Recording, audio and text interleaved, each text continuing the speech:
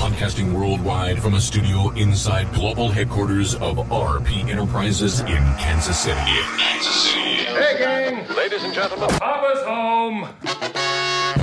This is the Papa Ron Podcast. File transfer in progress. With Ronnie Phillips and Jillian Gregg. Showtime. All right, episode 33 of the Papa Ron Podcast, and again, brought to you by our friendly folks at Brown Piercy Cattle Company. And now I got to find the copy. I got started here and I wasn't ready. Here it is. For years, they've been breeding registered Angus cattle for generations with one thought in mind: quality beef for consumers. The goal is to deliver prime-graded beef directly to customers' homes more affordably than you can purchase at the store. Better beef, conveniently delivered at a lower price than the grocery store. Find them online at brownpiercycattle.com. And we are so excited. I'm super goober excited. Is everything okay? I know you are. We're good. Super goober excited because I'm a super goober sports fan to have in studio former Kansas City Chiefs quarterback, Trent Green. Yeah. So excited. Yeah. I am pumped about this. I'm maybe just a little bit nervous as well. No need to be nervous. I'm not like a big intimidating guy. You're not. Well, you're a big guy. Right, you're right. not intimidating. You look kind of like a wuss. I'm not scary. Oh my I'm gosh. kidding. I'm kidding. Yes. All right, so to get started here, Trent Green, do you solemnly swear to tell the truth, the whole truth, and nothing but the truth? Yeah. Definitely. Oh, you didn't raise your right hand. Doggone it. So I guess. Definitely. I'll raise both hands. All right, so the first question, number 10 or number 12? Oh, 10. 10. Yeah, I was You were 12 for your entire life. Yeah, I was 12. Let's see. Actually, I didn't start playing tackle football until 7th grade. My first year playing, I was the starting left tackle and starting free safety. What a combination there, right? It's like Oh my gosh. yeah. So and then I switched over towards the end of that year. The guy got hurt. I moved over. Long story short, ended up 12 the next year. So I was 12, 8th grade, all through high school, all through college. And then I get to the NFL, and I was drafted by the Chargers, and the starting quarterback was number 12. Okay. I wanted number 10, and the punter was number 10. I was like, okay, what's left? And Chargers are like, how about number 7? I was like, okay. So I was 7 for a year, and then I get to I was out of football for a year. Went to Canada for a couple weeks, that whole thing, and then actually in Canada I was number 10. Really? And then when I got to now they're the Washington Commanders. Yep. 7 was Theismann's number. So nobody's wearing that. They're like, you can't have that. Yeah. Somebody Right. was using 12s. Gus Farrat was using 12. And I was like, well, I was 10 up in Canada. So Right. maybe I just go. And then From there on. From there on. And you wore 10 in St. Louis too? I was 10 in St. Louis. Here's the funny thing about that. So when I get to St. Louis and talking with Martz and Coach Vermeil and that whole deal, I said, well, I'd really like number 10 because I've been that for a while. Well, Kurt Warner was number 10 the previous year. And they're like, oh, that's not going to be a problem. You're going to be number 10. And Kurt's told this story. I didn't have a conversation with him. The team didn't have a conversation with him. Yeah. He was the third quarterback and hadn't played a whole lot. They're just Right. like, yeah, you got number 10. Don't It's worry fine. about it. Yeah. So then I get to the locker room and I go, Kurt, I had no idea that you were number 10. And he's like, which is a little bit of a isn't that a little bit of a dig? did they just took it? Yeah. I didn't Yeah. know. Right. Yeah. And he's like, don't worry about it. I wanted number 13. And Steve Bono, I think, had maybe been there or finished his career. Oh. Somebody had the Oh, number interesting. 13. Okay. So I remember he Steve wearing 13 He here. wanted the number 13. And couldn't so have when it. everything kind of shuffled around, he ended up getting, he's like, no, I want 13. I'm good with that. You can have 10. And I'm like, I thought maybe I'd have to buy him dinner or something. He's like, no, don't. All of this over a jersey number. I know. Isn't that crazy? Isn't that That's crazy? so- Yeah. that is crazy. Well, and that's why I went to him. I was like, I want to, just let you know I didn't steal it from you. They said I could have it. So, Yeah. Right. Yeah. That is a crazy story. Are you superstitious at all? Is the 10 any of that? No. No. But there are a lot of players in the league that there are. are. Oh no, there's been a lot of big money past. How much money are we talking? transactions. Oh, there's What's the biggest number you've heard for that kind of transaction? Well, it's different now because the money now compared to what it was when I played is significantly different. So back when you played, back when I played, I mean, there were guys $50,000 to $75,000. Wow. To get someone to change. So if there is some way that I could buy real estate in the NFL jersey numbers, I can make a fortune pretty quick. That's how super. I mean, some of the guys. I mean, there were some guys like, hey, I don't want money. I'll take a new car. I'll take a new ATV, or I'll take a new jet ski or something. I mean, it's just like there was a lot of bartering going on. That's crazy. And it didn't happen all the time. Don't get me wrong. It generally was that big money free agent guy that came in. Gotcha. Now the salaries are, it's crazy. Oh no, it's ridiculous crazy now. So I can't even imagine what guys are doing for numbers. Sure. Speaking of which, and we're going to get into, there's so much we can cover with you. And how much time do we have with you? About an hour? And in that around okay. that time. All right. So we'll try to pack it in as quickly as we can. Tell yourself, this is what I do because I'm always late for things. Tell yourself 45 minutes. Oh, okay. Right? I don't know that I can cover everything that I want to talk about in 45 minutes. You can't in an hour though either. So anyway. Sometimes these podcasts go 3 hours, Trent. Really? Yeah. Really? Mm-hmm. You'll have to let me know how the last 2 hours go. He's like, not today they don't. Yeah. Roger Goodell. Yeah. That guy I heard just is up for a contract renewal. Correct. And That's what I'm he's hearing going as well. to make, what was it that I heard? Like Patrick Mahomes money, like $500 million. And his over the course of his career as the commissioner. That is ridiculous, isn't it? I think the other way. I think so his bosses are the 32 owners. The amount of money that he's made those 32 bosses, he deserves every penny he can get. I mean, if you look at when he took over for Paul Tagliabue, and I have a lot of respect for what Paul Tagliabue did because he took over for Pete Rozelle, and the way the league was transformed, and I had multiple conversations early in my career where Paul Tagliabue would come to meetings, and I always made a point of introducing myself, even though I was like the scrub at the bottom of the roster. I always made a point of introducing, and just because I wanted to have those conversations with those types of guys, because I didn't know where my career was going, if I was going to play football, if I was going in the business world, whatever it was. So when Roger took over, the values of the teams compared to what the values of the teams are now, the TV contracts now, the amount of money. So when I hear people argue, Tagliabue's getting paid too much, and I think it's probably around that $50 million a year range. Are we talking about Tagliabue or no? I'm sorry, I'm talking about Goodell. Goodell, yeah. So Goodell, his last contract was reported to be around $50 million a year, and I would imagine this next extension maybe even more, even to the point where I think a lot of his contracts, from what I've heard, are similar to like players. There's incentives in there. There's different things in there. Makes sense. I think the NFL is a multi-billion-dollar business, so I think he gets security for he and his family. Use of a private plane. There's things that are written into it that would be fitting of a guy that's CEO of a billion dollar business. Does he get NFL players get a pension after they've stopped playing, right?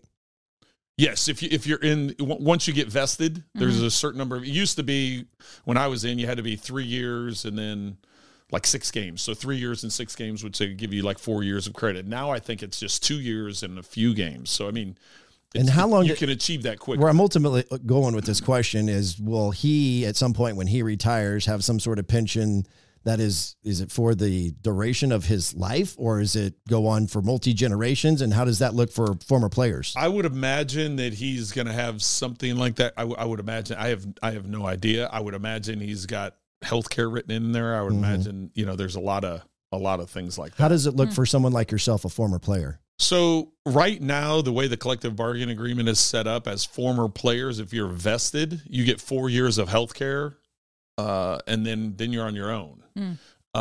Which, even when I was the scrub at the bottom of the roster and not making nearly what everybody else was making, I always thought that was an important thing. I was like, at some point in time, we're going to have to pay for insurance. And now that I do have to pay for it, I realize how messed up our healthcare system is, right? And the amount of money especially for us, a family of 5, covering all that, the dental, and it's crazy to say. So I think at some point in time that will eventually get changed for the players.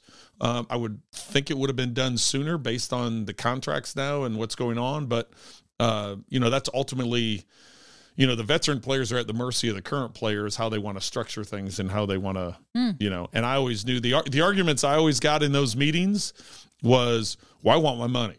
If you mean I got to give up some of my money to take it, and I'm like, no, but those guys before us are the reason why we're making what we are today. Sure. So we need to set that up. And I believe me, I got shot down all the time. They're like, listen, you're lucky to even be in this room. So unless you want to get kicked out of the room, no. It could be better from a healthcare standpoint. There is a 401k that they put. There's an annuity because what was happening a lot of times when you know, I'm going back to the early 90s. And when that first collective bargaining agreement after Reggie White and a number of guys wanted free agency, and how that, you know, 92, 93 is when the salary cap started. My rookie class was the first year of the rookie salary cap. Then 94 season was the first year of a salary cap. And, you know, so I've kind of been on top of that for a while. You know, a lot of that has changed and how it's kind of unfolded. And there were players that, okay, we can't get our 401k till we're almost 60 years old. So what about that window of time, right? You know, between when we're done playing it, you know, so that's when the annuity came in. That's, you know, so they've added things over the years so that players, you know, some of the players and most of the players, I should say, end up having a second career after their careers are done, because longevity is not a thing in the NFL. I was blessed to play 15 years and incredibly fortunate and blessed, but a lot of guys don't. I mean, they're only playing 2, 3, 4 years, something like that. So having the ability to have a second career or a third career, whatever that may be, and find some things. So yeah, the NFL has done a good job of layering different retirement things that guys can get, but you're still not.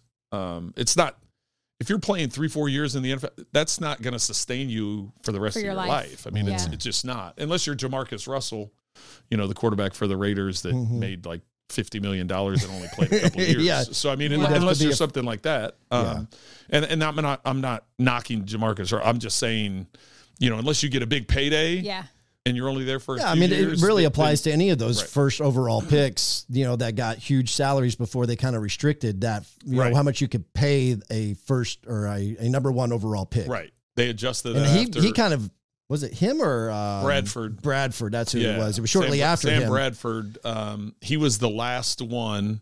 The next year was Cam Newton, and the difference between contracts and salaries and the amount Bradford was able to make compared to, and Cam Newton made plenty of money, but it was just, that whole apparently not enough. He's still trying to get in there. That was part of the next collective bargaining agreement was, okay, we got to restructure, because now you got these guys coming in the league that are making, you know, a 10-year vet is making substantially less than a guy coming in that hasn't proved himself. So interesting. It's fun talking about that, especially as a sports geek. You know, typical sports fans don't get to see much about the business side. And I think the media now, the ESPNs of the world, the Schefters and all of that, who are reporting to Diana Rossini, you know, they dive into the weeds a little bit more with that stuff. And so we know a little bit more. Been back when I was a kid, you're watching sports.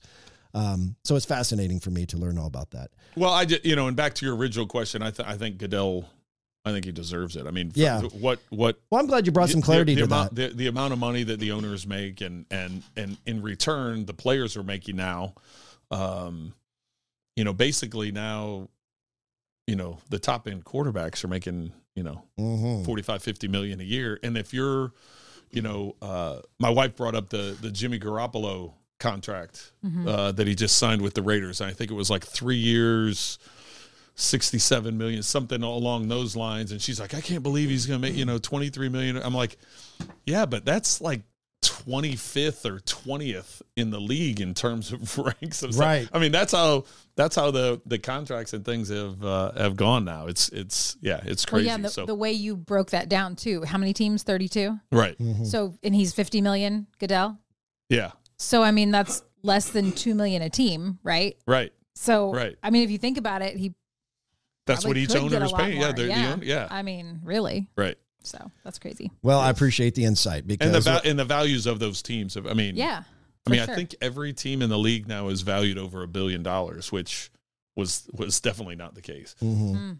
You sound like that you have a pretty good relationship with Roger. Is that fair to say? I have, when I see him, we're friendly. We say, hi, how's it going? How that kind of thing. It really kind of started once again, as a current player, I would always, if the commissioner's around, it's like if the commissioner's around, you go introduce yourself and a face and name and that kind of thing. Fortunately, at that point in time, I was a starter. Paul Tagliabue was like, I don't know who this guy, I have no idea who this guy is that's coming up and talking to me. Roger Goodell, I was a starter and playing well. And so I think there was some back and forth. Well, then to take that relationship a step further, when I had the concussion in 2006 with Kansas City, when I had another concussion in 2007 with Miami, how that was all handled by the teams, the new collective bargain agreement that went into effect, I want to say that was like 2010 to 2012. I was out of the league by that time, so I don't remember the dates exactly. When they went through that whole thing and how they were changing the concussion protocols, how teams were going to handle it, how independent doctors were going to handle it, all those things. I had multiple conversations with Roger at that point in time, how the Chiefs handled it, how they handled my health, how they handled the internally with the team doctors, how they handled it externally with the neurosurgeons, neurologists, and neuropsychologists. I have to make sure I get all three of those in. Yeah, right. So I had those conversations with him about how the Chiefs handled things, about how the Dolphins handled things, what the differences were, the outside opinions that I got. So we had multiple conversations about that and whether or not that had an impact, but a lot of the protocols now are what the Chiefs did. The Chiefs were way ahead of themselves. And I've told Carl this face to face, Carl Peterson. I've told him face to face. I've told, I said, the way you guys handle it, I can't thank you enough, because the way the protocols were at the time in 2006, I passed all the NFL protocols within 3 weeks. I could have played within 3 weeks based on the protocols that were in place. Okay. They made me sit out 8 weeks. I wasn't able to, and I was, as a competitor. They made you sit out because it was the direction of the doctors. They were taking the neurosurgeon here in town. And I thank him. I've thanked him since. I said, because I was mad at everybody. I was going to say at the time, though, in the moment, you're a competitor. I've passed everything. Yes. Let me play. Right? Yeah, I was. Yeah. Yes, I would like to say I stayed calm and collected, but I did not. I was yelling at people weekly. To the point where I was cleared to play, yet they weren't even letting me walk on a treadmill. They're like, we don't want you to get an accelerated heart rate. We don't want you to get, we don't. Oh, wow. And I'm like, no, you don't understand. I'm coming back and playing at some point in time. I've got to get myself in shape. They're like, well, not this week, you're not. And it was just, but now that we know more about it, we know more about concussions. We know more about multiple concussions. We know there's just a lot more information. So at the time, I was mad as a competitor, but now I'm thankful they handled it the way they did. So kind of 2-part question, because I want to get to Tua and what he went through this past season, but you talked about we have so much more information as it regards the concussions. We kind of had to learn the hard way. Isn't that fair to say? Because it sounds like Roger was proactively trying to find a new protocol to protect these players. Right. Because and the first name that comes to mind is Junior Seau. Right. It's pretty much known fact that because of all the concussions that he went through, it affected him so much mentally that he eventually took his own life. Right. Do you think that is what sparked Roger to be more proactive, the league as a whole to be more proactive, to find, okay, there's something to this concussion thing. We got to dive in a little deeper. Well, and it wasn't just Junior. There's multiple players. Sure. I'm just, like I said, he's the first one that came to mind. Well, he's the first one, and he's the biggest name. Biggest name, yeah. Everybody knows Junior Seau. I was a teammate with him my rookie year in right. 93 with the Chargers. Big, huge personality. Yeah. Like, walked in the locker room. Here I was, an 8th round pick, 3rd to last pick. I was just happy to be there. Right. He came up, gave me a handshake, a hug, hey, welcome to the team. I was like, this guy's on the cover of Sports Illustrated. He's Mr. Everything. He's all pro everything. And, he's taking the time to just come welcome me and just, and he was always that way. His personality was bigger than life. And he brought energy to the room. And I never, in my entire career, this is my rookie year, I never saw anyone practice any harder than Junior Seau. And they would hold him out of practice because they knew he was going to practice like he played in the game. And that's a lot of why he was as good as he was, and why his longevity was there, and the work ethic and all the different things. But to your point, that was one of the many stories. Now, there's still so much unknown about the brain and about concussions, about post-traumatic stress disorder, depression, anxiety, all those things that go into concussions and are accelerated because of concussions and what goes on in the brain. So I got to be a little bit careful not to speak out of turn here, because literally every single day that information is changing. Sure. And that's what I learned with my whole experience was, the information we had at the time, that's why I was mad they weren't letting me come back and play. The information we have now, that's why I've gone around and thanked all those people on both organizations. Right. So they kind of had, sounds like they had doctors who were not doing the norm, and maybe really did know more than the average. Well, and I think that's why there was such an issue with the league. There was a group of doctors that were supposed to be all over it, and there was maybe some outside information that, you thought it was there, but it hadn't been proven yet. So you got to, from a lawyer or law standpoint, you got to be careful how you handle. There was a lot of unknowns, and there still are a lot of unknowns about the brain. And so I think there's a number of different things that go into the post-concussion issues, post-career issues. I think I don't want to speak specifically about Junior or any of the other players' experiences. I've had a number of former teammates that have had concussions, and so for me in my career, people ask me this all the time: how many concussions do you have in your career? And I said, well, if you look at my medical file, which is probably like that thick, in that entire thing, I've only 2. Well, the reason I know I had 2 is because I was knocked unconscious twice. Yeah. So it's like those are automatically concussions. Now the way, there's different grades of concussions. If you hit your head off the turf, or you hit your head and all of a sudden you see stars, and then you shake it off, and like 10 seconds later, well, we used to joke in the huddle about that. But like, oh man, I got blown up on that one. Rang your bell.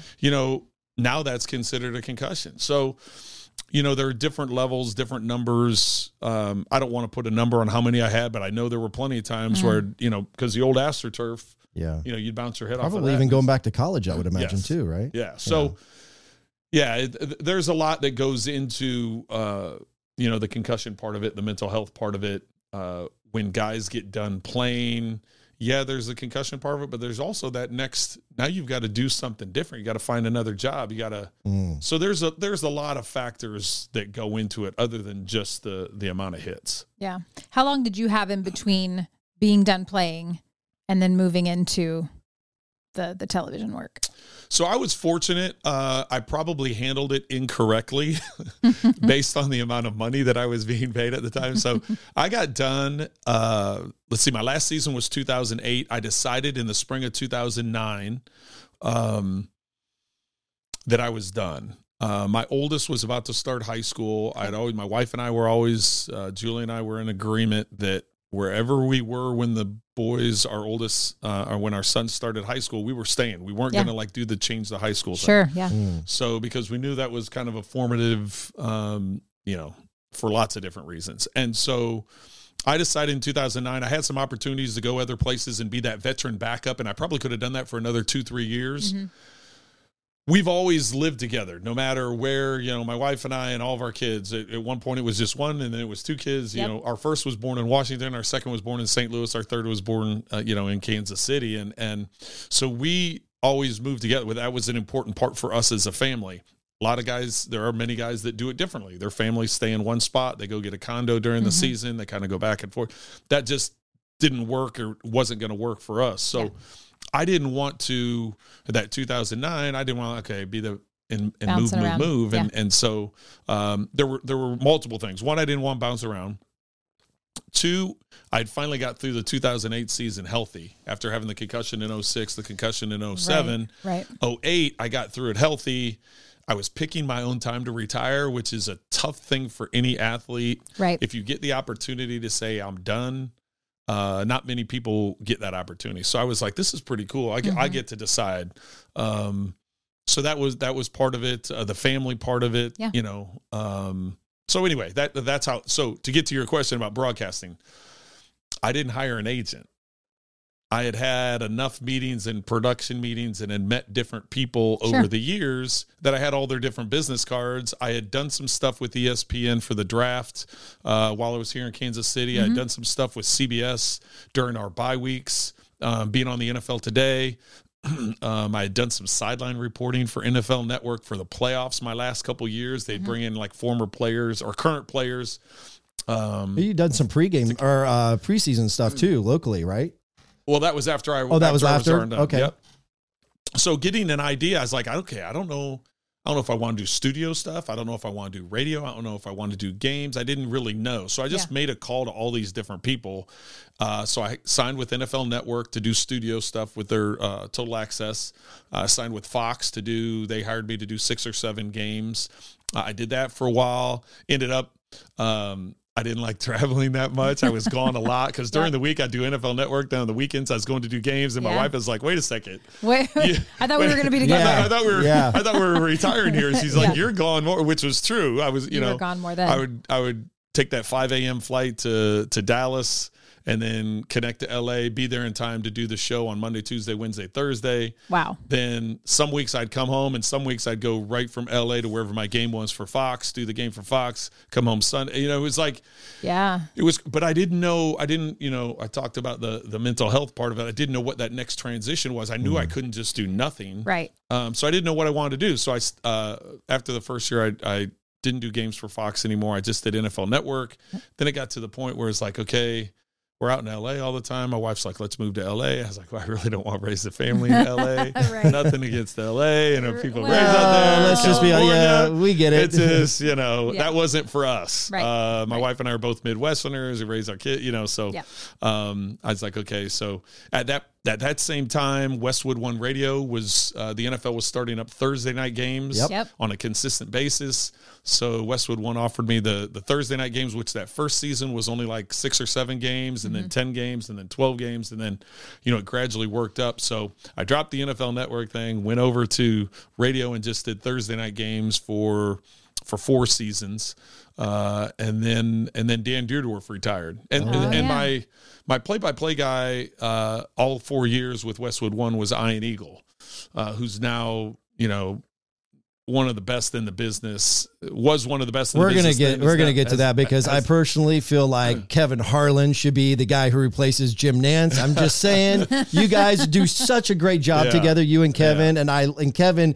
My gosh, that call he did on when FDU beat Purdue. Oh yes, Are we seeing what we think we're seeing right now? I mean, he is incredible. I know Ian is great, but I'm a homer for Harlan. Yeah, and I've worked with Kevin for 3 years. So my point of bringing up Ian was that he kept telling CBS, "Hey, this guy's pretty good. Maybe you can get, you know." And I was like, I'm like, my kids' ages, I'm good. I'm, you know, my sons are playing on Friday nights in high school. I don't want to, you know. And so anyway, Dan Deerdorf ended up retiring from CBS, and Ian was like, "Well, I'm telling him." So they brought me in for an interview, and I said, "Well, this is what I've kind of got to juggle, you know, and so anyway, we've worked it out. I've had 9 great seasons at CBS. Wow, it's crazy that it's already been 9 years. I know. Isn't that crazy? So then 14 years in broadcasting, but 9 years at CBS. So I had 6 years with Greg Gumbel, and now the last 3 with Kevin. And I have nothing but great things to say about Ian, about Greg, about Kevin. I mean, talk about pros. These guys have covered everything. I mean, NBA, you know, the Olympics, like. You know, Greg Gumbel, I mean, he covered Olympics, he covered World Series, he's covered Super Bowls. He's, you know, Kevin's done 20 plus, 25 plus Super Bowls for Westwood One. Yep. He's been the voice of Westwood One football for a long time. Ian, you know, he's going to be the guy that moves into Jim Nance's seat after this year's Final Four, getting an opportunity. So I got no complaints about the people that I've had the opportunity to work with. how do I ask this question? Sometimes I get to this point where I want to ask a somewhat controversial question. And I feel a little guilty asking it. Right. You obviously have a great relationship with Kevin. I'm a homer because I'm a Kansas City guy. Yes. Kevin's a Kansas City guy. But Kevin is so good. Like, you ever have personal conversations with Kevin that was a spot that he's shooting for, or does he have his own vision on where he wants to go? Or do we just need to wait till you help us get Kevin on this podcast to ask that question to him directly? You know, I haven't had those personal in-depth. I think Kevin is enjoying what Kevin's doing. He loves the fact, you know, I give him a hard time. I give Ian a hard time. They do so much, right? It's like, so Kevin will do our games. He'll do when the NBA gets going, right? He'll do an NBA game on Thursday. Then he goes home for a day. Friday, because those games are late, so he'll go home Friday. Then he's home for a day, and then Saturday he's got to fly to wherever our game is. Then he does our game on Sunday. If he can get out Sunday night, then he goes to wherever the Monday night game is because he does. So on Thursday, he's doing TNT for the NBA on TV. Then he does Sunday for us at CBS. Then on Monday, he's doing the Monday night game for Westwood One. And those are always night games, so he doesn't get home till Tuesday. Then he's home a day. Wednesday, he's flying. You know, it's wow.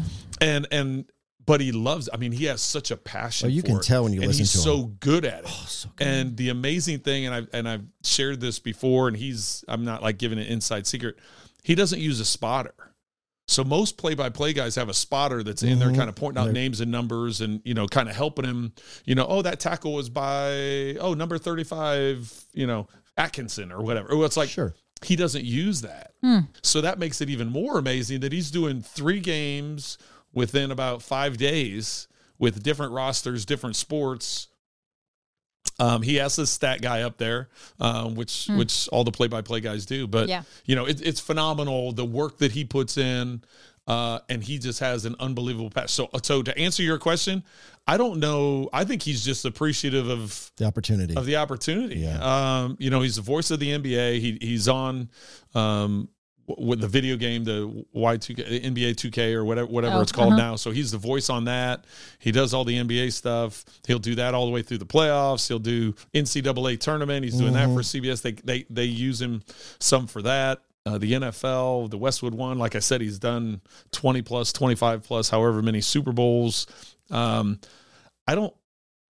think he's just loving doing what he's doing. So, I mean, I think I think I want that gig for him more than he wants that gig for him. And I think he's very similar in that he's just appreciative of the opportunity, appreciative of which is the right mindset to appreciative of working. He's going to give it 110%, and all that energy we saw in the NCAA tournament game with FDU, he gives all of that, whether it's 5 people listening or 55 million people listening at the Super Bowl or so. I mean, it's just that's who he is and how he prepares, and so I think he's just thankful for all of it. Sure. And would he love to have those opportunities and do some of the other stuff? I'm sure he would. That would it'd be crazy to think that he wouldn't. But I think he's just in the moment and appreciative for everything that he's been able to do. And once again, I'm not trying to speak for him. That's just what I what it would seem. Yeah. So how does Ian get picked before Kevin? What is there a hierarchy, time spent with the company? How does that, do you know? I don't know how that's done. I know Ian is he's the number 2 guy for NFL. Kevin and I are the 3rd crew. Ian and Charles Davis are the 2 crew, and then Nance and Romo are the 1 crew. When it comes to basketball, I know Nance has been the 1 guy, and Ian's been the 2 guy. Kevin has been the 3 guy, and I think the main reason that Kevin's the 3 guy for college basketball is because he's got all these other commitments with the NBA. That's my guess. It makes total sense. That's just my guess. And by the way, Ian is incredibly good. No, he is. Yes, I'm sorry if I don't want to speak disparagingly against him. I just really. I'm just saying I don't know what goes into how they decide all that stuff. Fair enough. Fair enough. Okay, so I wanted to ask this to get back on the concussion stuff here for just a second. You talked about the mental health side. I guess it kind of parlays into the broadcasting stuff because you mentioned how important it was for you to stay active and figure out what your career was going to be post-football. to keep yourself mentally healthy, right? Was that something that you learned from others, through others who kind of experienced it the hard way, that you saw the road that they went and they were in a bad spot and you were like, I don't want to go down that road. I really kind of need to be proactive in figuring what my transition looks like. Well, I think for me, a lot of it was, I just know my personality. I don't do well just sitting around, Right. We, with family vacations, my wife is content getting a break and sitting on the beach and reading a book.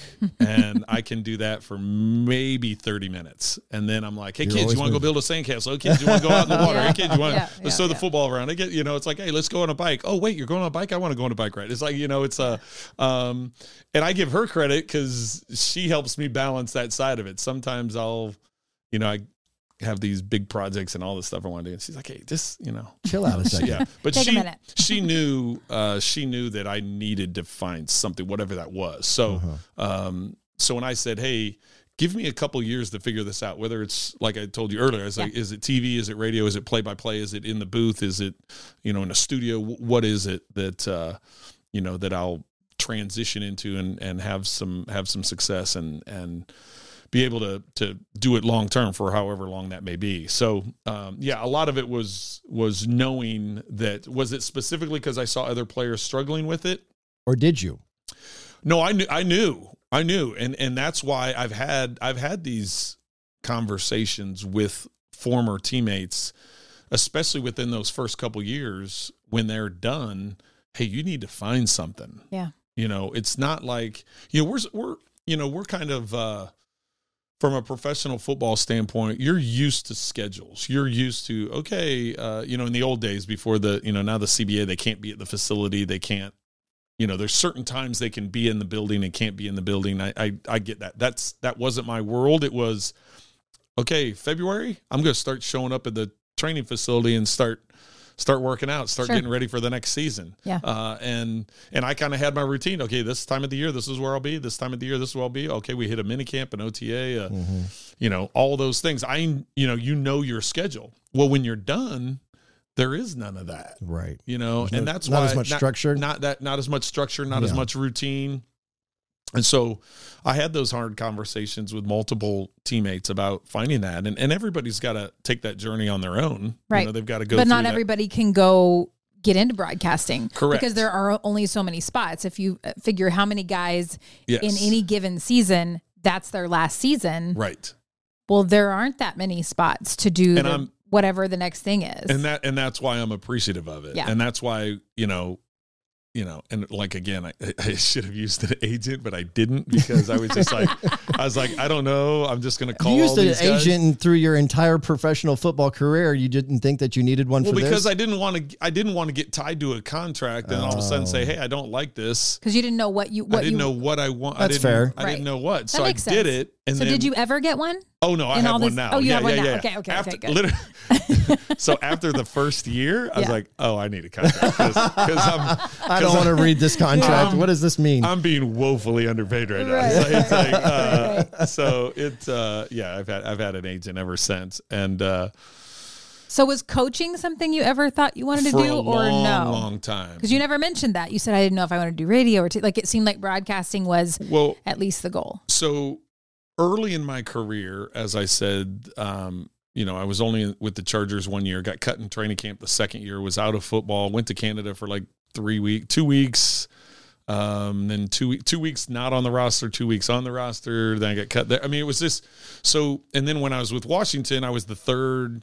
My first year, second year, third year, went to camp my fourth year as the third, and then ended up starting 14 games that year. So the first large chunk of my career, I was like, okay, I like football. I like, I was the guy in the headsets. I was the guy signaling the plays in back when they didn't have the coach to quarterback, headset. There was always signals that had to do it. So I enjoyed the game plan. I enjoyed all that stuff. So I was like, oh, this is what I'm going to do. And then when I played, I was like, oh, I really enjoy it. Yeah, enjoy this part of it. When I actually get to do it. And then as I said, fortunate to play a long time, start a lot of games, make some money, and one of the things I've talked with Coach Vermeil about, I talked with Al Saunders about it, talked with Mike Martz about it, talked with Norv Turner about it. I mean, all the different coaches that I've Cam Cameron. I mean, all the guys I have a ton of respect for and was with for a long time. I know all the good stuff. I would say this to all of them. I know all the good stuff, right? Mm-hmm. I know this. You're in the, the camaraderie of the locker room and the meeting rooms and the game day and all. I know all the good stuff. What's the one thing that that you don't like about the job? And every single one of them said you miss a lot of family time because it's a huge commitment, right? It's a huge commitment, and it's, Coach Vermeil coined the phrase, burnout when he left the Philadelphia Eagles and went into broadcasting, because he was like, he would just grind. He'd sleep at nights at the offices, and some of that's changed and some of that hasn't changed in the NFL. But I was like, okay, I was at the point where my kids were. I just didn't. There were certain things. Believe me, I as I've said, I was blessed to have the opportunity to jump into broadcasting because I knew it would let me scratch my football itch. Yep. But then give me the time to be the dad I wanted to be, the husband I wanted to be, and all those kinds of things. So wow, I love that. Yeah, I remember hearing you in other interviews talk about how being that guy on the sideline as the third string quarterback and having the headsets, and even being the person who manufactured the signal calls to help you have retention. I made up all the play. Yeah, that's called job security. Yes, exactly. Yes, I made up the signal. Well, they can't get rid of me because I know all the signals. Be invaluable. That's what I learned after I got cut my first year. I was like, okay, I got to do. So I signed with Washington. I remember that, I was the third. Like I said, I was the third for 4 years until that fourth season. I was the guy, and so by that point, I was 28. My fourth year, that would have been the 98 season. And I was still the guy in team meetings that would jump up and get the light switches. I was the guy, hey, I could tell you Norv Turner likes jalapeno bagels for breakfast. So I would get him jalapeno bagels at least one day a week. Right. Guys are like, Trent, man, why are you jumping up and turning off the lights? You're like 27, 26, whatever. Yeah. I'm like, no.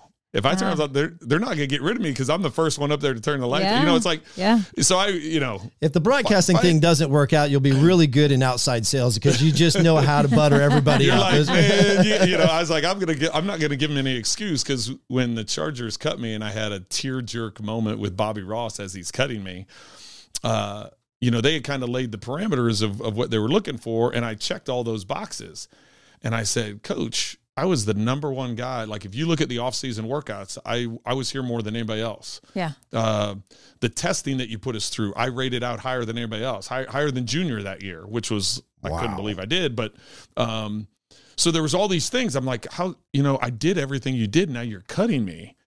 And of course I'm like, so like an idiot, right? And he's like, well, we're just going to try this different direction. We're going to try, and I'm just like, so when I was out of football, and I hate to say this, but I'm sitting there, and this was back before DirecTV and all that stuff. So I would go to a little sports bar in Bloomington, Indiana, because it's a lot cheaper living in Bloomington, Indiana than it was San Diego, California. Well, and had no job. And so my wife and we had just been married. So we moved back there. And I would go on Sundays to the sports bar, just, and I hate to say it, but you're like, okay, did somebody get hurt this weekend? Because then I'm going to call that team and say, hey, can I come try out? Can I come get and so it, you, as you're going through all that, you're like, okay, if I get back in the league, I'm going to give them no excuse to get rid of me. And so I would just like spend, when Washington signed me, I would just be there all day in the offseason. I'd show up, and the strength coaches are like, you got to like take it. You got to like rest. You got to take a break. And I'm like, well, I'm going to be here every day. So we ended up making a racquetball league in the facility. They had racquetball courts. And I was like, well, I'm going to be here every day. So if you're not going to let me lift, we got to do something. So there was a half court basketball. Wow. So we started a 3-on-3 basketball, and then we started a racquetball league. And I was back when they would let you play basketball. They let us do all that stuff. And I was like, well, I'm going to be here. So, and then I'd do that. And then I would go watch tape to try and, just learn the offense as best I could. And back then, it was all VHS tape. And Norv Turner had this wall of tapes, and I've told this story, and Norv's heard this story, and so I'm not revealing anything, too bad here, but he had this wall of tapes because he was the offensive coordinator for the Dallas Cowboys when they won the Super Bowl, and Troy Aikman and Emmitt Smith and Michael Irvin and on down the line. So I would wait until he would go home And then I would go in his office and I would take like 3 or 4 tapes at a time for the different, so if I wanted to look at, flank right motion, scat right 364 F flat swing, there'd be a tape of all those with Troy Aikman and Jay Novacek and Daryl Johnston and Emmett, and all those guys. So I'd take the scat 364 F flat look, the 839 F flat swing, the 844, Ricky, I would take like 3 or 4 and I would go down to the video guys. I was like, okay, Norv's not here. I'll pay you guys some money. Right. I need you to put these 3 or 4 tapes onto one tape. And I did that over the course of the off season, and I went through his whole wall of. So I went through all the different concepts, so I could watch it at home. Would that be frowned upon? Stealing from the head coach, yeah, that would be frowned upon. I guess it is stealing, but you're doing it with good intent. Yes, right? but now everything's on iPads or computers or tablets or whatever they. So everything's in the air. So my kids, fast forward to my boys being in college, I was like, "How do you guys study tape?" And they're like, "Oh, it's just all downloaded in the cloud." And I just go to, and they'd sit there and they'd show me their tablets or laptops, and they'd be like, "What do you want to watch?" And I'd be like, "Let's watch 3rd and 3 inside the 20 in the 4th quarter and see what the defense is." And they just go tap, tap, tap, tap, tap, boop. Wow. I'd be like, you're like, that was expensive for me. Gosh. I was like, you don't know how many hours that took for me to do that. Time consuming, costly. So anyway, I would have all those videos at home. So then I'd watch tape at the facility. Then I would be able to watch tape at night. So I was like, those years in Washington, I was like, okay, I didn't want any reason for them to cut me. And if they cut me, it was just because I couldn't play. And I knew I could play. Sure. Yeah. It was just a matter of taking care of the mental and the physical and all that stuff and getting an opportunity. There's a lot of guys, and I've told this, there's a lot of guys that can play that never get the opportunity. And it's just it's timing. What their path gotta be was, at the right place at the right time. But I will say this, based on what I'm hearing, and you have to make the most of it when you get that opportunity. But hard work also pays off, and I think that's the underlining message here. That anybody who listens to this is that, it could have just as easily not worked out for you, but you put in the time, you put in the work, and you were blessed with that eventually at some point. You just had to be patient and persistent. And I didn't want. So when I got cut in San Diego, and my wife and I, we decided to move back to Indiana. And at that point in time, I had my degree in business. She had her degree in education. I said, listen, we're married. I mean, we have to make this as a decision as a team. Yeah. Do we move on? Do you get it? She was a high school teacher. She was certified secondary education. I said, do you become a high school teacher and I become a salesman or marketing or whatever it is in business world, and we just move on and live our lives? She knew I wanted to keep trying to play. Sure. I knew I wanted to keep trying to play, but it was a group decision, team decision. And we came to the conclusion, you know what? So you don't have that what if moment or I wish I would have or any of that. She's like, you know what? Try this off-season this season and see if you can get into another camp. And then if you give it another shot and you don't make it, at least you can say you gave it another. You did all you could do. Yeah. It just didn't work out. Like you said, the opportunity, the timing, whatever it may be. Sure. So I just made sure there was nothing I didn't do. Kudos to you, man. I made sure that it could have you could have had a pity party, and you didn't, and you were proactively. Well, believe me, there was. Well, everybody does, but yes. you turned it negative into a positive. Yes. So, and I don't know if I've ever told this publicly, but sweet. So when I got on the Papa Ron podcast, when I got cut in, none of us saw it coming. My wife and I, we didn't see it coming. My in-laws and my sister-in-law, my wife's younger sister, they were in town because we were all at the preseason game. They came to watch me play. Being Midwesterners living in San Diego, people want to come out and visit. Sure. So they all came out for the game. Well, that next day on Sunday, they wanted to go do stuff. And I was like, listen, I just want to sit on the couch and veg. And I've been in training camp. I've been, I'm just going to relax. So they did this like full day SeaWorld, whatever, all day kind of thing. And so they come walking back in and they didn't know. There wasn't like cell phones. There wasn't like any of that. So they had no. So in the meantime, while they were gone, I'd gotten called, went in, had this tear jerk moment with Bobby Ross. I'm home just like melting down. They come walking in and like, oh, and I'm laying on the couch. I'm like, okay, how do I tell them this? Yeah. And so of course my sister-in-law, the younger sister of my wife. She's like, oh, so, what have you been up to today? What time do you have practice tomorrow? Or something like that. Just making conversation. Right? Yeah. Sure. And I go, yeah, I don't have practice tomorrow. And Julie's like, what?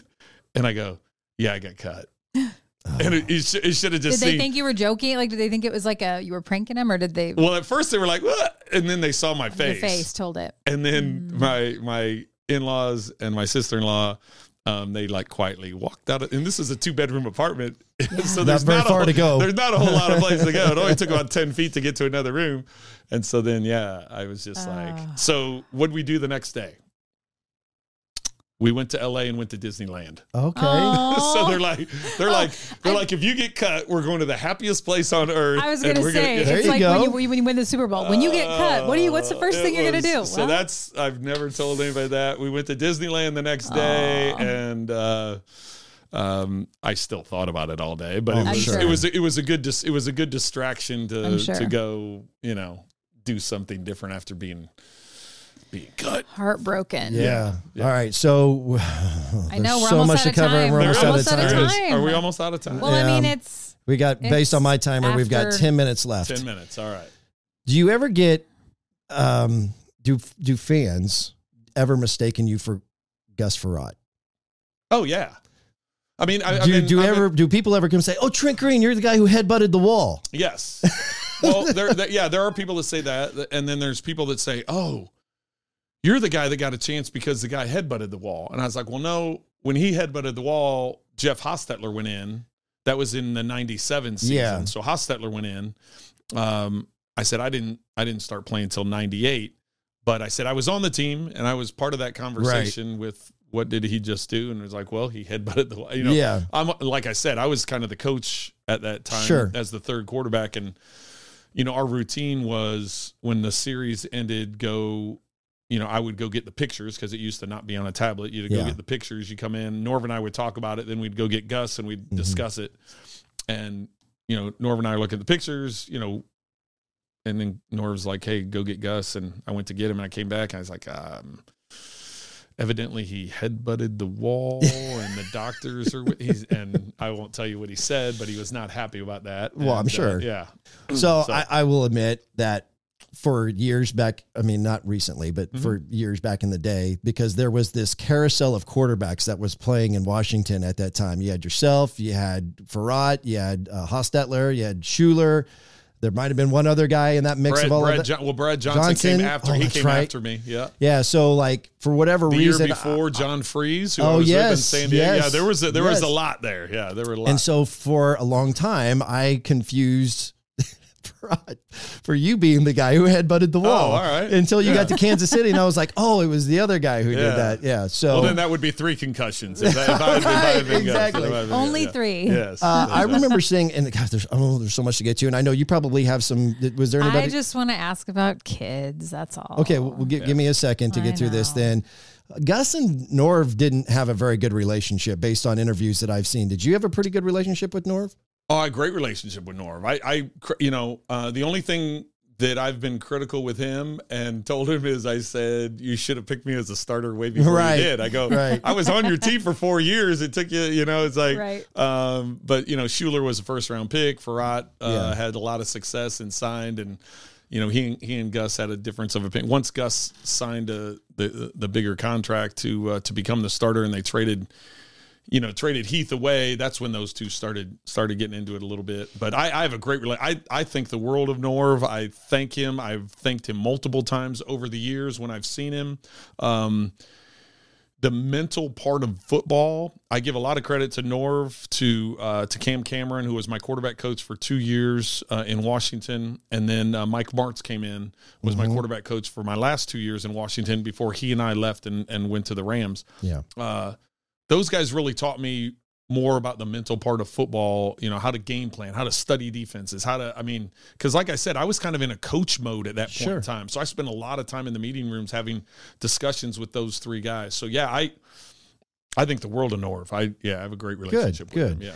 Well, because we got to fast forward through all the things I want to talk about. Eventually you end up in St. Louis, and so I'm going to play a couple clips for you, and I want to get your reaction to this. This is you have it where this is going. Water since I'm drinking. Yeah, go ahead, take a drink of water. You have a very, very, very close relationship with Dick Vermeil, and so this is the clip I'm gonna show where you actually get injured in the preseason game by Rodney Harrison, and then you see the raw emotion of Dick Vermeil talking about you being hurt and out for the year. Trent Green comes in here, the real hope for this offense. We've been talking about him all game and all preseason. After a strong start to the preseason, Vermeil's ability to inspire was put to the test. Now we got Trent Green down. We've got Trent Green down in the middle of the field. Players were devastated when he got hurt. A lot of their hopes went with him. You get emotional, it hurts, but that's what this business is all about. That was one of the most impacting coaching reactions I have ever seen in my 35 years in the National Football League. We are not going to use Trent Green as an excuse for losing. We will rally around Kurt Warner, and we'll play good football. All right. So what is your initial, and you've seen that probably hundreds of times, and you've had several conversations with Dick since then about that moment. But when you see that and it's fresh on your heart, what's your reaction? Well, I think the thing that comes to mind, you guys saw it on that clip. Thank you so much for showing it again. Well, I wasn't wanting to show necessarily you getting hurt. What I'm trying to show is how much Dick Vermeil loves you. I even said something to Kurt. Because the American Underdog, his movie, that came out, they did all the actors doing everything. But if you remember, that scene of the movie was the actual clip of me getting hit. Oh, really? I was like, wait, Kurt, come on, man. I was like, you couldn't find an actor that wanted to have his knee dove into. Right, exactly. So, shoot. but it's all good. Yeah. The thing I think of there is my reaction. When it happened, you saw me rolling around on the ground. You saw me kind of take my helmet off and throw it to the side. And then when I rolled back over, I put my hands on my face. And people asked, what was going on in that moment? And I said, well, what was going on is really kind of weird because instead of, cussing like crazy and screaming and yelling and, I didn't yell at all. I rolled around because I was in pain. I was in pain, but once I took the helmet off, I just put my hands on my face. And really what was going through in that moment was I've been through so much to get to this point. And I knew I was done. I mean, like all the stuff that people had told me over the years about, oh, you feel the crunch, you feel the pop, you feel the tear, you feel the burning sensation. I felt all of those. So I was like, I don't know what all's wrong in there, but I messed up a bunch of stuff. Yeah. And so it was really more reflecting back on, this is not going to be how this ends. I just was like, even in that moment, I was like, this is not the end of it. It took me, it'd be the 1 year in San Diego, the 1 year out in Canada and in Indiana, and then the 4 years in Washington. So 6 years it took me to have my own team, like to be a starter and to be signed to a team and like, hey, you're going to lead them in the offseason. And during that whole time, I had kind of formulated a plan for how I wanted to lead, how I wanted to be a part of the offseason, how I wanted to communicate with players. I just sat back and listened. I had, as you said, I had Heath and Gus, two younger guys. I had Jeff Hostetler, who was a guy that had won a Super Bowl and been a big free agent guy. And, so I had all these people, all these resources, Stan Humphries and John Freeze when my rookie year in San Diego. I mean, all these experiences I'd gone through. So I had a plan in place, and that plan was working up until that point. Because when I signed with St. Louis, we moved right away. I was there every day, all day. So before, when I was in Washington, I was there all day, every day, stealing tapes and trying to do playing racquetball and doing all that stuff. Yeah. This was me trying to cultivate relationships. Yeah, and leading. I would play cards with the offensive linemen while we're in there playing cards. Like we get done with workouts, and I'd be like, hey, what are you guys doing? Well, we're going in here to play cards. Can I jump in? And I'd sit there and I'd play cards with the starting offensive line, and I'd say, you guys can ask me anything. I've been in this offense for, my whole career, and it's new to St. Louis. So we would talk protections. We would talk, hey, what's Martz's philosophy? Well, you know, and it wasn't all football. We'd talk family stuff and all that other stuff. But you're building rapport. But I just building those relationships. And whether it be with the offensive guys, defensive guys, receivers, whatever that may be, that was an important part of it and something I had learned. So when that happened on the field, and so that's what I think of.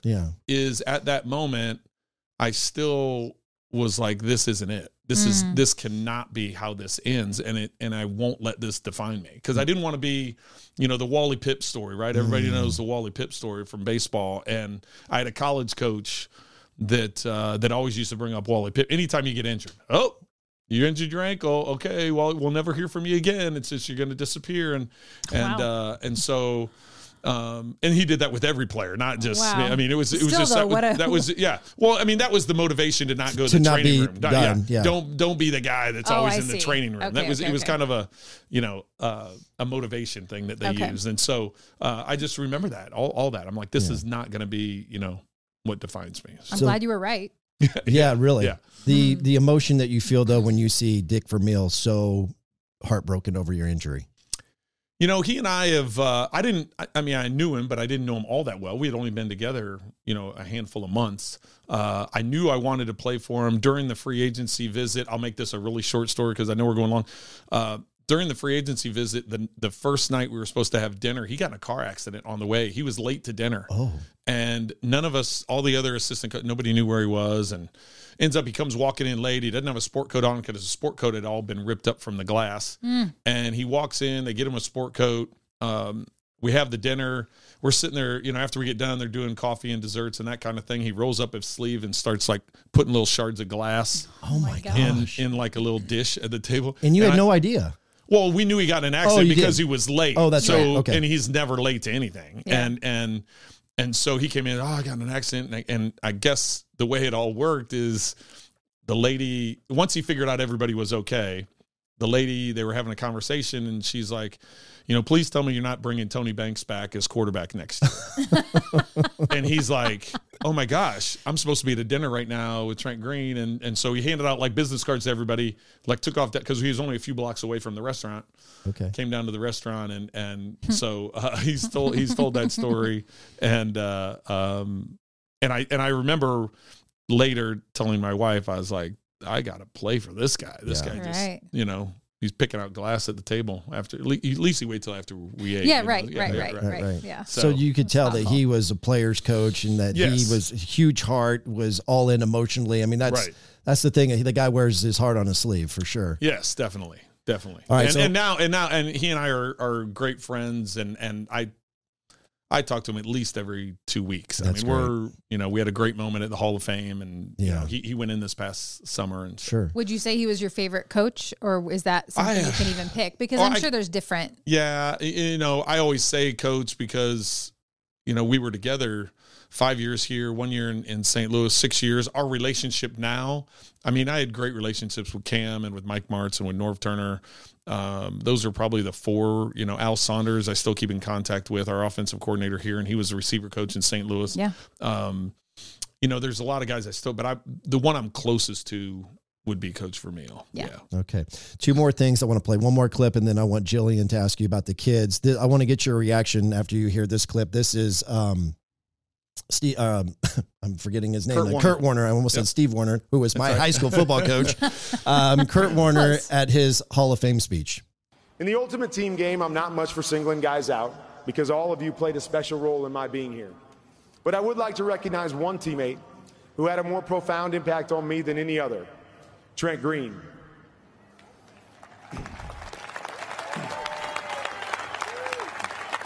You know, our paths crossed in the most incredible of ways, and I acknowledge you could easily be the one standing up here tonight.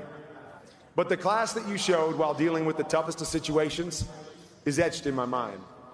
Your willingness to share your football secrets so I could succeed was incredibly valuable. But the character you displayed and the way you modeled the definition of teammate was priceless. Those lessons followed me the rest of my career. Thanks for sharpening my character with your own. That's a pretty cool moment. That was a cool moment. Did you expect that? And did you go to the to his induction into the Hall of Fame? I mean, why did you go? He invited me. Oh, okay. Yeah, he invited me, and you know, for years everybody tried. Even that season, the 99 season, right? The media, they wanted to make us, you know, they're like, oh, the division, right? It's like, okay, let's get, oh, he hates him. And you just have listened over the last hour that my story, right? Mm-hmm. And I was like, even though his story is a lot different, I didn't work in a grocery store, but that's true. Went back and was hanging out for a year trying to figure out, and I was, you know, watching TV, hoping somebody would get hurt so I could get a chance. And then I went to Canada, and he went to the Arena League. I mean, our stories are very similar. Yeah. Similar and different. I mean, sure. You know, the story with he and Brenda and their kids and their marriage and that, I mean, so there's similarities, but there's differences. And so I always, you know, I can't fault. I mean, he got an opportunity and he made the most of the opportunity. Yeah. And yeah, I can't fault him for that. So we've remained friends over the years. We, you know, our kids are similar ages. We've had conversations. He and I were together for Coach Vermeil's induction. A cool thing that Coach did is when he put his gold jacket on, he had Carol, his wife, put the gold jacket on him, but he got clearance from the Hall of Fame to have Ron Jaworski, myself, and Kurt all up on stage with him when he got the jacket. Oh, that is because he wanted his 3 quarterbacks up there with him. Wow. And the NFL had never allowed that before. And so they're like, well, we've never done that before. And he's like, well, what's wrong with being the first? Yeah, so I'm going to, you know, so Kurt and I got to spend some great time this summer at Coach's induction. So, yeah, I'm proud of what he's done and how he's kind of, you know, moved on from his playing career and what he's doing now with the NFL Network. And he works with Kevin on Westwood One, does the Monday night game. So, yeah, I have. Please know that by me playing that clip, I wasn't trying to get you to talk about any sort of division. You wanted tears on this podcast. I did. I mean, that's why we run cameras, buddy. No, but seriously, I was trying to prep for this last night, and when I came across that clip, and I knew about that clip, but I was trying to find it, and I just thought that is such a cool moment, and I wanted to get your raw reaction to seeing it again. And it was because of his entire career. Hall of Fame career. Yeah. The number of players he played with, the Hall of Fame players he played with, the Hall of Fame coaches that he was with. Yeah. And I was the only one that he individually said by name, other than his family members and stuff like that. But, so yes, that meant a lot. And I've told him that. I've had those conversations with him. I just, you know, it meant a lot. And for him to take his moment and single me out during his moment, it does. It means a lot. And deserve too, because that you are a person of such high character. You know, anybody, there's a lot of people that don't conduct themselves in the way that you did. And, you know, and Alex Smith is another one that I hear frequently with how he conducted himself when Patrick Mahomes was, you know, drafted. And I have so much respect for people in the league when it's such a money game. It's such a, what's the word I'm looking for? Cutthroat game, you know, and you could have as easily not conducted yourself that way, and you did, and you should be recognized for that. And so that's really the reason that I wanted to play that clip. So yeah, you know, my thing is you don't have control over what the coaches are going to say or what the GM's going to say or what the owner is going to say. Is the decision based on money? Is the decision? I'm like, you know what? It's better to have those good relationships, support one another, lift each other up, and somebody else is making the decision. It's like, you know, so I can honestly say in my 15 years in the league that we had a great quarterback room in all of those different stops, because there wasn't a lot of backstabbing or any backstabbing. It was like, hey, what can we do to make this room better? And then whoever's playing is going to get the support of everybody. And I think that's what comes into play with Alex and with Patrick when he was backing Alex up that first year. So, yeah.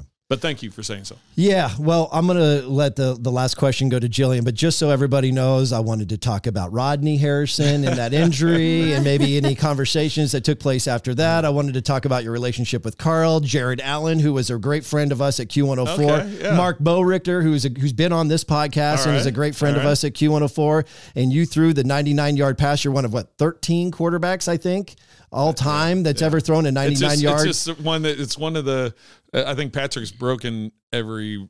He hasn't broken that one yet. Every other record, but that's one I could hang my hat on that it won't be broken. Yeah. Tony Gonzalez obviously was a huge part of your success. Eddie Kedison, Dante Hall. I mean, there's so many people that I want to.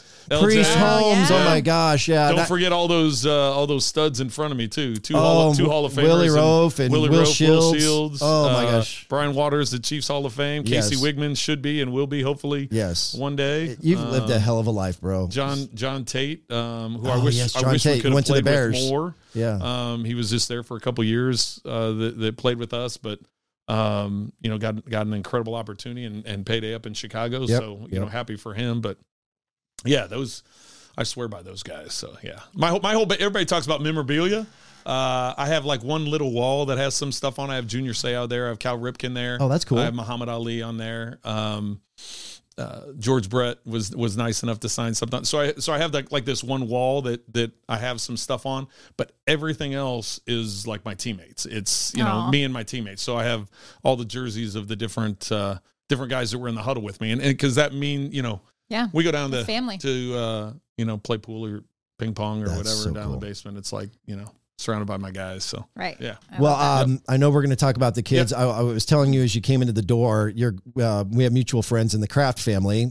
Brian Kraft, who with Midwest Land Group, his son Clay is good friends with your son Derek, and of course Clay. Did Derek play? Where's he going to school? Where did he go to school? He went to SMU. SMU. Yeah, he played all right. at SMU. All right. So he's not a KU guy then. No. All right. But Clay is definitely a KU. I'm far from being a KU guy, but I will remind everybody that KU is no longer playing in the NCAA basketball tournament. And Kansas State is still alive. I was like, why is he bringing all this up? It's going back to K-State still being I brought it up because I told Clay that I would drop his name on the podcast. And so that's how we got there. So he's going to love that you dropped it in that manner.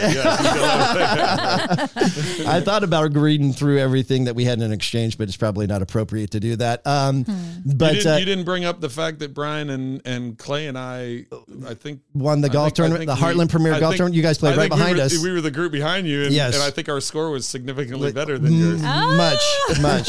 I mean, I was the only one carrying my team. I had a couple. And we have to then mention that you do have a golf tournament coming up. I do. I hate to not bring that up since you bring up golf. So June 5th, Ronald McDonald House Charities of Kansas City. Good stuff. I've been partnered with them for, I guess this is probably the 12th or 13th year that we've been partnered together. I had my own tournament when I was playing, and my wife and I have been involved with Ronald McDonald House Charities since back in the Washington days. So for 30 plus years, and it's a great organization, do a lot of good, and so.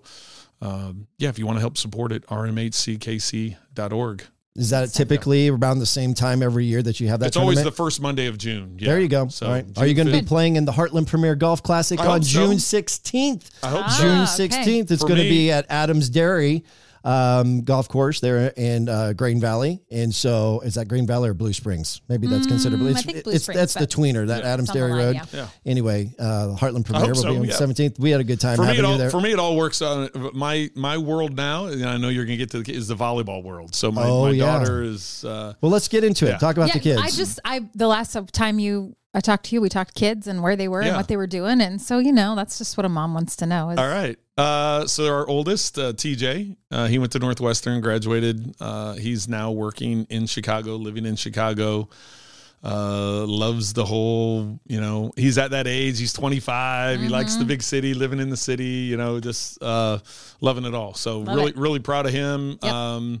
He ended up with an undergrad and 2 master's degrees. Wow. And because of, he ended up having a medical year. Okay. He redshirted, and then he had a medical year. He had a really bad foot injury at Northwestern and was able to come back and really had a 7th year if he wanted the COVID year. Yep. And he's like, Dad, I'm good. He's like, I'm so much older than everybody in the locker room. But like I said, he kept getting, I'm like, you can relax. He's like, well, at this point in time, he was there as a walk-on, then earned a scholarship. And so he's like, well, if they're going to keep paying for it, I'll just keep getting degrees. So he's doing well. And we get to see him quite a bit being in Chicago. Derek, on the other hand, went to SMU, did undergrad there, ended up doing grad school out at Long Island University. Wow. To continue playing and to work on his MBA, and then had an opportunity. I'm laughing because why are you laughing? Well, the owner of an Italian football league team called him and said, do you want to come over here and play on my team? And what? I know. So he's living in Bologna, Italy. Oh my God. Playing for the, I got to make sure I say it right. The Warriors. It used to be the Bologna Warriors, but now it's, they've combined some teams. And okay. So anyway, he's had 2 games so far this year. He's playing, he's having fun. He's living in Italy. He's going to What position does he play? He's a quarterback also. Cool. And so he's like, what do you guys think? And my wife and I are both like, go. Yeah. He's 23. Good for him. Doesn't have a serious girlfriend. I'm like, you can always come back and get your MBA. If you want to get your MBA, you can always come back and work. 6 months living in Italy, and then you can figure it out from there. Yeah. It's like, this is an opportunity that I've never been to Italy. So at some point in time, we're going. None of our other kids have been. So we're just like, yeah. So anyway, and then it's volleyball. And then That's volleyball. your life She's Janelle is 17 now. She's a junior at Blue Valley North. They won state a couple years ago. They went to state last year. Her club team is doing really well, and she committed to University of Cincinnati last summer. Nice. So she's going to be the setter there, and I've already told Travis Kelce, you've got another Bearcat on your hands, and so I like it. That's cool. Yeah, so he's all pumped for her, I have no complaints. And Julie's good. She is. I've got to meet her a couple times, and she's just a hoot. Yeah. We're we've got a there's going to be an event before the draft. Down at Power and Light. Okay. If you guys haven't heard, Lainey Wilson's going to be performing. I did hear that. Yeah. I didn't hear that before the draft. So we're going to kind of tie it together. Ronald McDonald House Charities is going to do an event down there prior to the concert. Okay. That we're hoping to do as a fundraiser, and I'm going to get some of either the current players and former players, because they're all going to be there for the NFL draft. Sure. Have come in, talk maybe a little football talk, and then. Lainey Wilson can't go wrong with that. No, that's going to be amazing. I know. It'll be a packed house for sure. I was like, they're like, hey, could you come and see this event? And then I'm like, wait, and then stay and watch Lainey Wilson. I'm like, let me see. Let me see. I was like, that's awesome. Yeah, so we're looking forward to that. The draft's coming to Kansas City. So Kansas City is like NFL Central, right? You know, they have AFC Championship game. Now you got the Super Bowl champions in the parade. You got the draft coming up. And then next season, the opener has to be in the defending Super Bowl champions' home. So we'll have that. So, this is NFL Central. So a lot going on around Kansas City, a lot going on with my family. Thanks for asking. And just enjoyed being on here with you guys. I'm thrilled and super honored that you took the time out with everything that you got going on in your life to drive all the way out here to RP Enterprises Global Headquarters. Yes, I was wondering. I'm going to be honest. I haven't been out this way. Yeah. It's great. Yeah. Thank you. I love it. Thank you. Can I go any further? Oh, yes, you can. Trust me, I live even further. So, yes, you can. I kept checking the GPS. I'm like, am I going the right way? Am I still going the right way? And I didn't tell you get a gift for being here. Oh, shoot. Yes, I got to bring up that copy. Okay, yes. So as you might have remember when we started the show, I talked about Brown Piercy Cattle Company. Here we go. I don't have my glasses on, so I'm probably going to screw this all up. Brown Piercy Cattle Company. Yeah, we're going to give you a gift box of 4 premium thick cut steaks, 4 of their famous steak burgers, and 2 family size roasts, and 4 pounds of 93% lean ground beef from Brown Piercy Cattle Company at brownpiercycattle.com. So, I love that. So it wasn't all for nothing. It wasn't all for nothing. Good. But you get hit up all the time to do these podcasts and all of these different things. And the fact that you took the time out to be a part of what we're trying to build here means the world. Thank you so much. And we would love to have you back sometime, anytime. We would love to have you back. That'd be great. Always great catching up. So much fun to have former Kansas City Chiefs quarterback Trent Green on episode 33 of the Papa Ron podcast. For Jillian, Greg, Trent Green, I'm Ronnie Phillips. Thanks for listening. You've been listening to the Papa Ron podcast. If you enjoyed this podcast, hit subscribe now on a podcast platform. Follow the Papa Ron podcast on Facebook, Instagram, and TikTok. And While you're there, like, comment, and share. Until next time, thanks for listening to the Papa Ron Podcast. Papa Ron Podcast. Papa Ron Podcast.